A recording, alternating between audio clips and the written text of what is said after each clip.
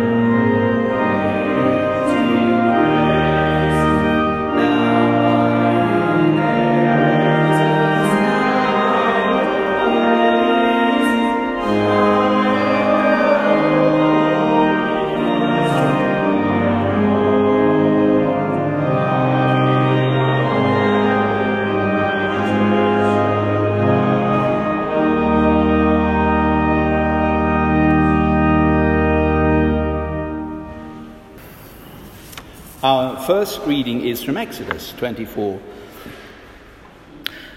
The Lord said to Moses, "Come up to me on the mountain and stay here, and I will give you the tablets of stone with the law and commandments I have written for their instruction." Then Moses set out with Joshua his aide, and Moses went up on the mountain of God. He said to the elders, "Wait here for us until we come back to you. Aaron and Hur are with you, and anyone involved in a dispute can go to them." When Moses went up on the mountain, the cloud covered it, and the glory of the Lord settled on Mount Sinai. For 6 days the cloud covered the mountain, and on the 7th day the Lord called to Moses from within the cloud. To the Israelites, the glory of the Lord looked like a consuming fire on top of the mountain.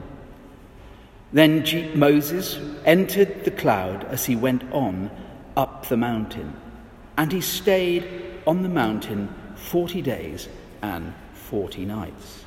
This is the word of the Lord.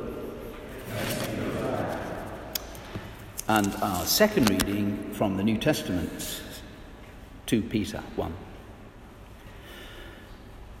For we did not follow cleverly devised stories when we told you about the coming of our Lord Jesus Christ in power, but we were eyewitnesses of his majesty.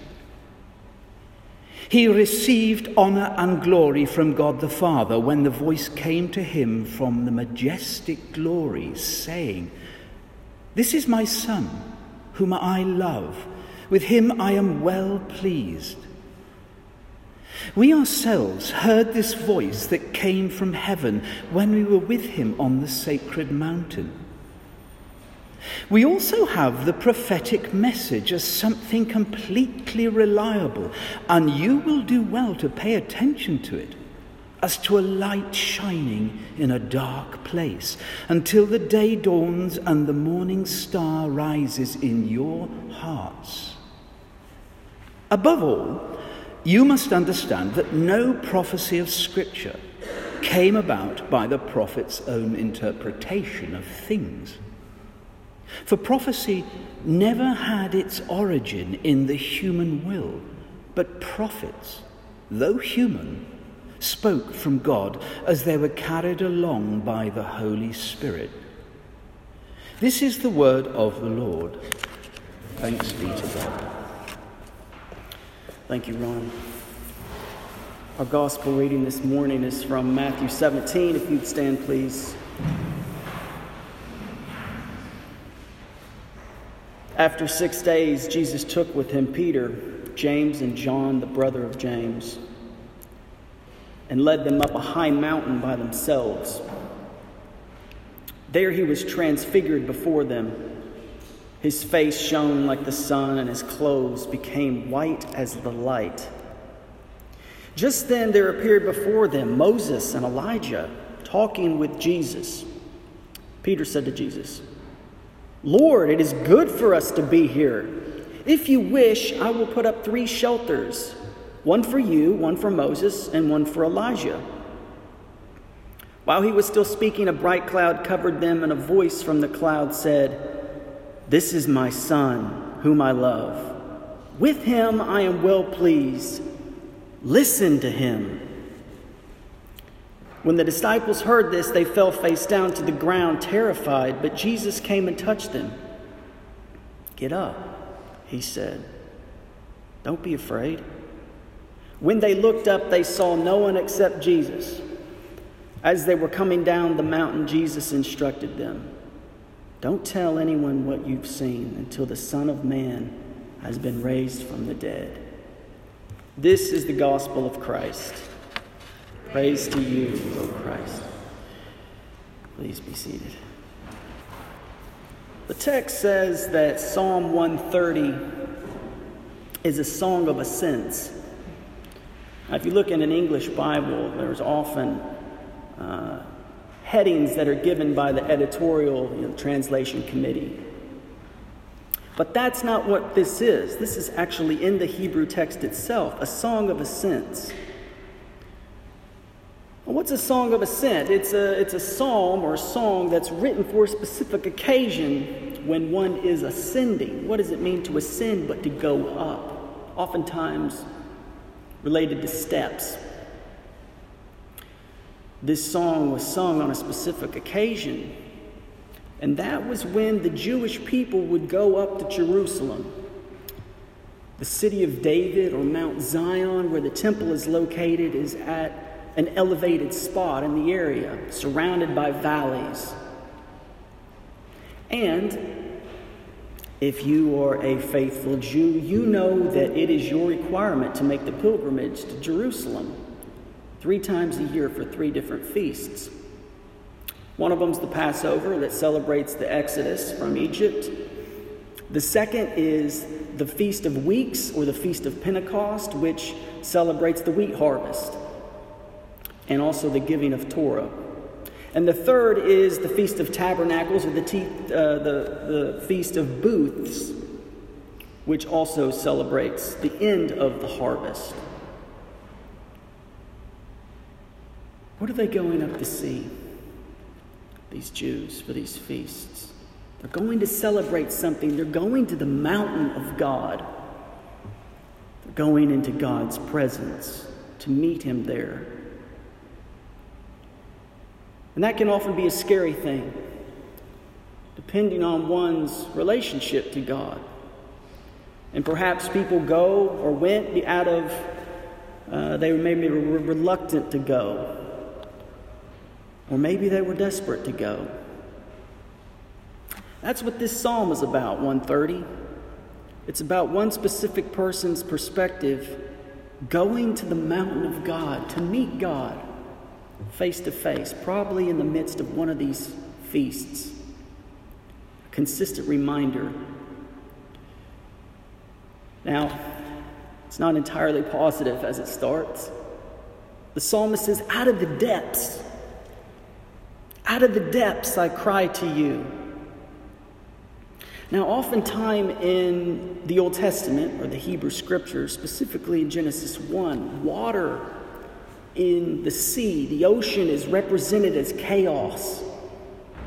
It's a chaotic thing at the beginning of creation. The Spirit is hovering over these chaotic waters. This is often coming from the stories and the epics of sailors who see the power and the majesty of the ocean. It can't be controlled. It's often represented in text as chaotic, the deep. So the author is saying, out of this depth of chaotic circumstances, maybe he's over his head, maybe he's buried in this situation, or maybe it's his own heart, the depths. But he cries out, he shrieks for help. I don't know if you've ever done this, but if you go to a swimming pool, maybe a bathtub, and you go underwater and you yell, especially if you're in need for help, you know that it's hard to be heard. Either way, he's going up to the mountain in the midst of this situation that seems overwhelming. Now, I don't think that it's a coincidence that there's metaphors throughout the Old Testament that have to do with ascending, going up from a low place to a high place. And oftentimes that low place was a part of God's plan for the individual. Let me give you some examples. Abraham's in Mesopotamia. He's called. He says he's going to be given a land, a people, a blessing. He goes down to that land. He goes south. Then when he gets there, he doubts. He's afraid. Then he goes down to Egypt. And when he comes out of Egypt, he's given another promise that he's going to have again a specific son. And then he's led to the mountain. He's asked to sacrifice him, often the apex of Abraham's story. Joseph, too, the favorite son of high position, is given a coat of many colors. He's betrayed by his brothers, brings him down. He's kidnapped, he's sold, he's thrown into a pit even lower. And then he's taken down to Egypt, where he's put in prison. How low can you go? Then in the midst of those circumstances, God takes this man, Joseph, and he puts him at the mountain. Second in command to Pharaoh, the high place. Moses, the celebrated son of Egypt, is accused, kills a person, flees down to Midian, where he finds the burning bush where God speaks to him, tells him, go and take my people out of Egypt and take them to where? The mountain.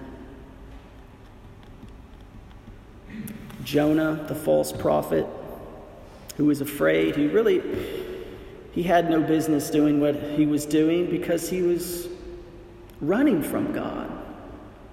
But God calls him, and what does he do? He goes down to Tarshish, he gets in a boat, goes to the bottom of the boat, and when that doesn't work to run from God, he realizes that he's at fault, and he asks them to throw him into the sea where he sinks to the bottom, only to be rescued by fish and brought back up to Nineveh. And lastly, how could we forget the story of Jesus? The Son of God, God himself, the second member of the Trinity, goes down to the earth, not as a king, but as a servant, put into the grave, only to be resurrected and exalted in heaven. What does this have to do with the person that's climbing the mountain? They see that they are on the rise, going to the presence of God. And in the midst of this valley, They see what they're going through, their hardship, crying out to God, help me. All of these characters that I've listed had the same experience. Ancient Near Eastern perspectives of worship were always the high places. The Old Testament talks about the pagans having Asherah poles and sacrificial practices in the high places. Oftentimes the prophets are told to tell them to tear them down. Babylon had ziggurats. Egypt has pyramids. Going to the high place, to the appropriate place to worship. And so the psalmist goes. And in the midst he says, hear my voice, verse 2. Hear my voice. God uses this word for hear in Deuteronomy 6 when he says, hear me, Israel. Know what I'm saying. Pay attention. Understand what I'm trying to say to you. I'm trying to bring you life. So we see it swapped here that the psalmist is saying to God, hear me. Understand my situation. Don't you know that I'm suffering? Don't you see me in the valley? He feels ignored. How long has it been? How long has it been since he's seen God move? How long has it been since he's seen or felt the compassion of God? He says, let your ears be attentive. See, our perspective, our timing is often not God's timing. All the characters that I listed had that problem as well. Does God not care for me? Even Jesus. Why have you forsaken me? He asks for mercy. Show me favor. My situation's too hard. I'm too lonely, God. There's too many people against me. Or maybe I'm sinning too much. Maybe my own choices are causing these circumstances. Either way, I'm over my head. I'm underwater screaming and no one can hear me. It seems like you're forgetting your servant. And maybe he feels remorse, and maybe he feels shame, maybe he feels pride. But his heart cries out. What's your cry? What's your situation right now where you're thinking, maybe God isn't listening to me?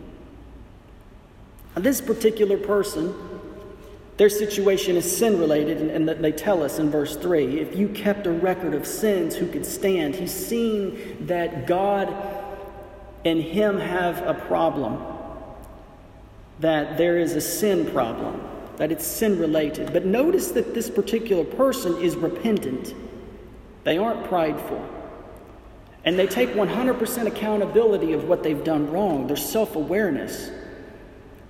Because the person says, if you held against me in a court of law what I'm guilty of, I couldn't stand. This isn't just about standing physically on your feet, but being physically presented to someone who has authority over you. If I were to present myself as I am, God, what's my defense? And so the psalmist is thinking this. He's climbing the mountain physically, but also spiritually. He's going into the presence of God and he's thinking, look what I've done since the last feast. And I walked up this mountain to this worship area. What if God does remember my sin? How can I stand before him? So why does he climb, you might ask? If he's afraid, if he or she is afraid, if they're really this guilty, why are they climbing to the mountain where that would be the last place they would want to be? The place that they see where Moses meets God, where the place that's often terrifying. He sees something else. Verse 4, he sees that there's forgiveness for God. But with you there is forgiveness. In other words, literally, beside you there is forgiveness in your presence, that we can with reverence serve you. The amazement with God. This is oftentimes, in this text, it's translated reverence, but it's usually translated fear.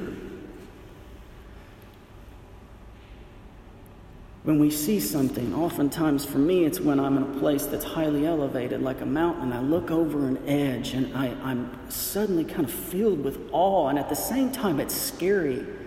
That sick feeling in your stomach.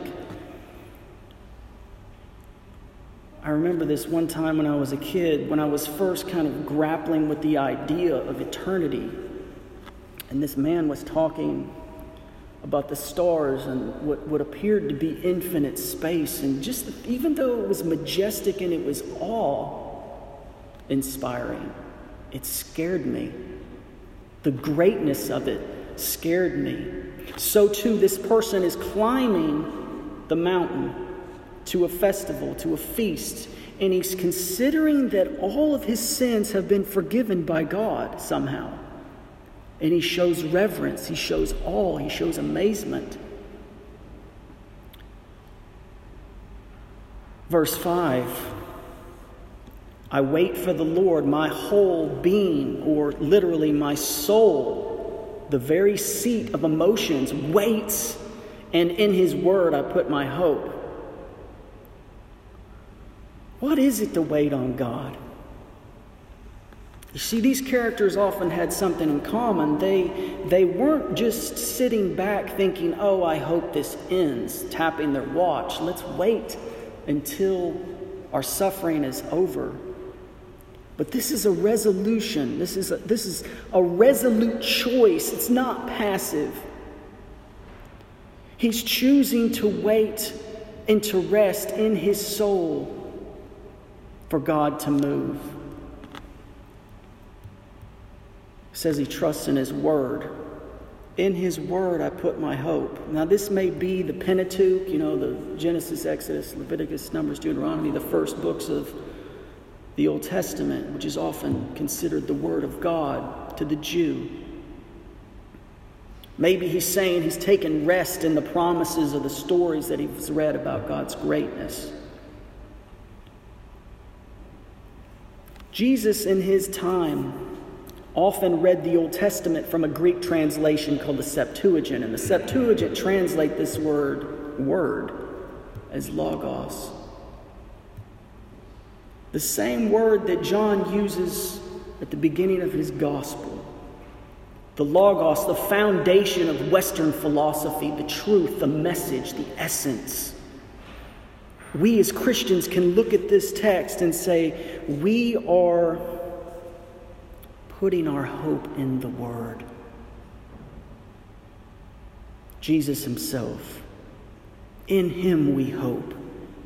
In him we don't just wait passively for things to end, but we wait with full confidence that he's using our suffering for the sake of his kingdom and for our development as Christ-like people. He says his soul again is waiting for like a watchman, like one who waits for the morning, literally. He says it twice. Why is it so, like looking over the ravine, it's awe-inspiring? Why is the nighttime so fearful? The literal nighttime, when it's dark, or in the nighttime of our lives and our souls, when things don't appear to be very bright. You see, the watchmen, especially in fortified cities like Jerusalem, they had watchmen on the turrets, on the walls, looking for enemies approaching. And the ones that held their posts at night, I think, felt a greater sense of vulnerability because they couldn't see. Is the enemy coming? Is there any hope that we can defend what's coming in over that hill or up the hill? What about you? Do you feel vulnerable? Maybe your life's going great right now. Maybe you feel vulnerable and you're in a dark place and you had nothing to do with it. It's just happened.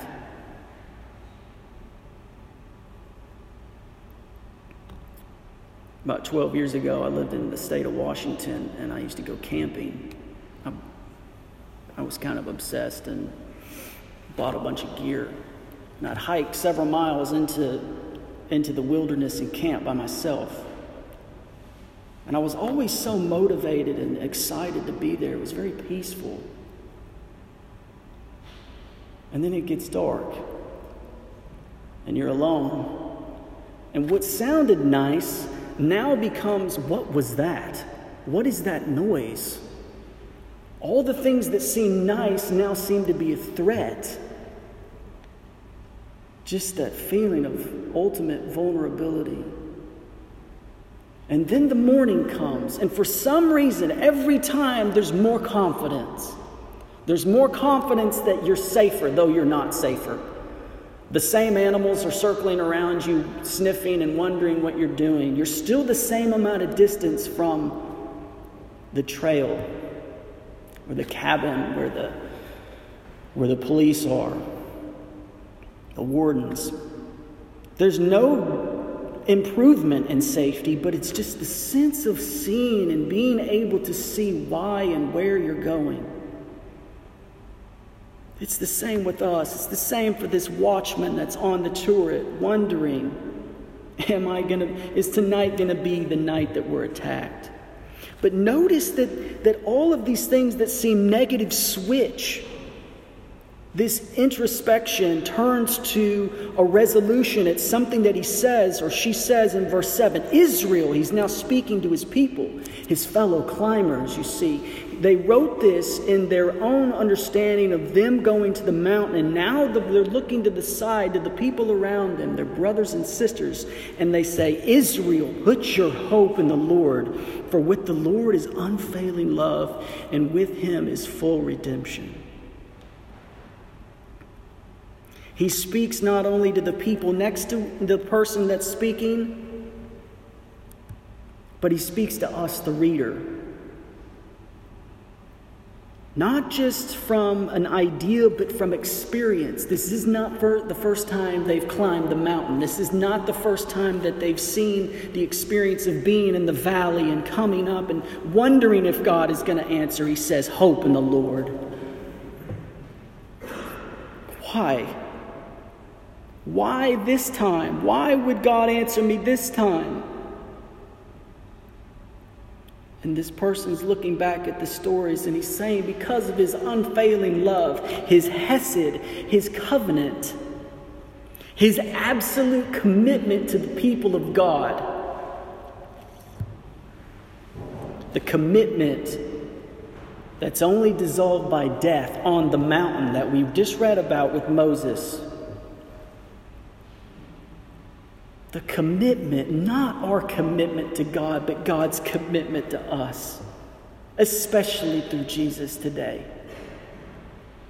Because of his unfailing love, but there's more, because of his ransom, his deliverance, his redemption. A ransom is when someone sees that something that has been taken from them is so valuable that they are willing to pay whatever the request is to get it back. That's the word here for full redemption. It's not that God is just committed to you in love, but that he is willing to do whatever it takes to get you back. That is the confidence of the faithful person in this psalm, climbing the mountain, wondering if God has forgiven him. And he's suddenly reminded of the faithfulness of God in the midst of his valley, and that God has done everything he could to make it so. That's your hope today, Christian. God is committed to you. God does hear your voice, even though you feel like you're under the ocean like Jonah. The world's on top of you. Maybe you're on top of you and you feel shame about something. God is there to answer your request. He has already answered your request. He's there with you in the valley, and he's leading you to the mountaintop, into his presence. And maybe it's not an end of your circumstances. But maybe it's your perspective, like this particular person that looks to the right and the left and they said, I know what you're going through. Last time when we were going up the mountain, I felt the same thing that you're feeling now, but put your hope in the Lord. He's committed to you. He's redeemed you, and when you stand before Him during this festival, you can feel assured. Why? Because in verse 8, He Himself will redeem. Not you. It's not you getting your act together before you get to the pinnacle. It's that on the way, God has prepared everything for you to be in His presence, to participate in the feast. The feast of God. God will accomplish it. And we as Christians believe God's accomplished this already. Our sins, our spiritual darkness, our physical battle.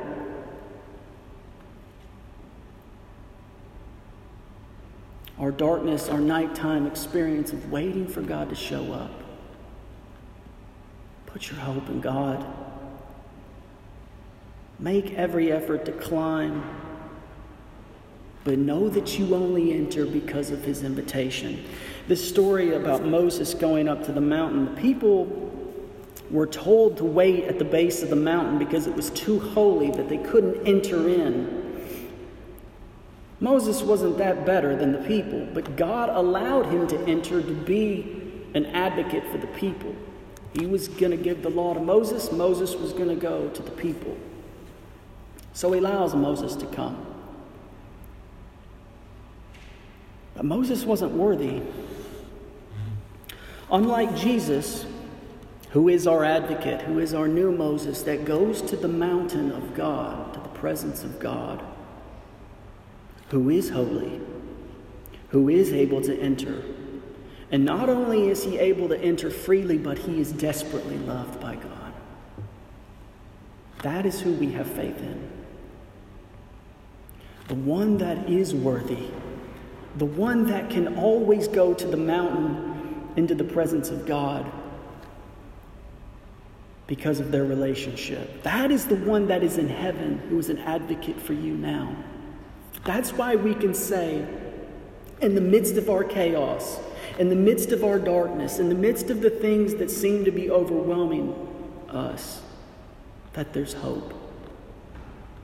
That God wants to move in your circumstances.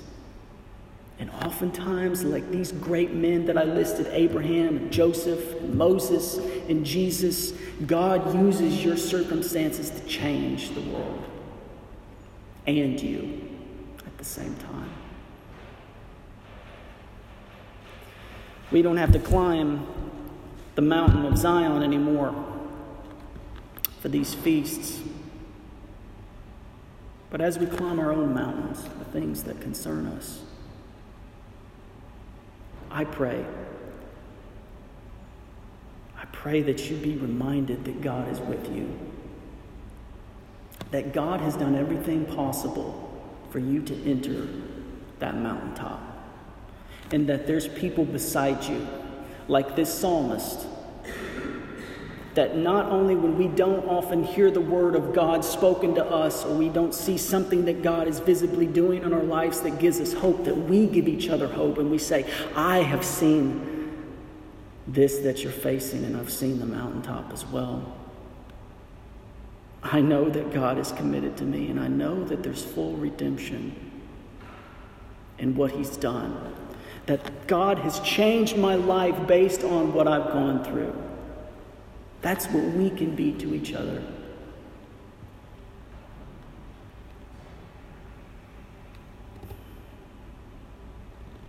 I pray that as you climb, you know that just like the psalmist, you can enter in.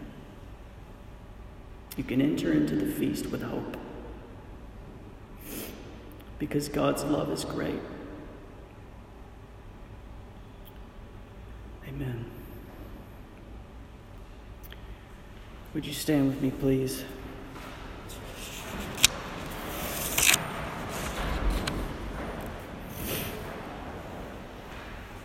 The Apostles' Creed.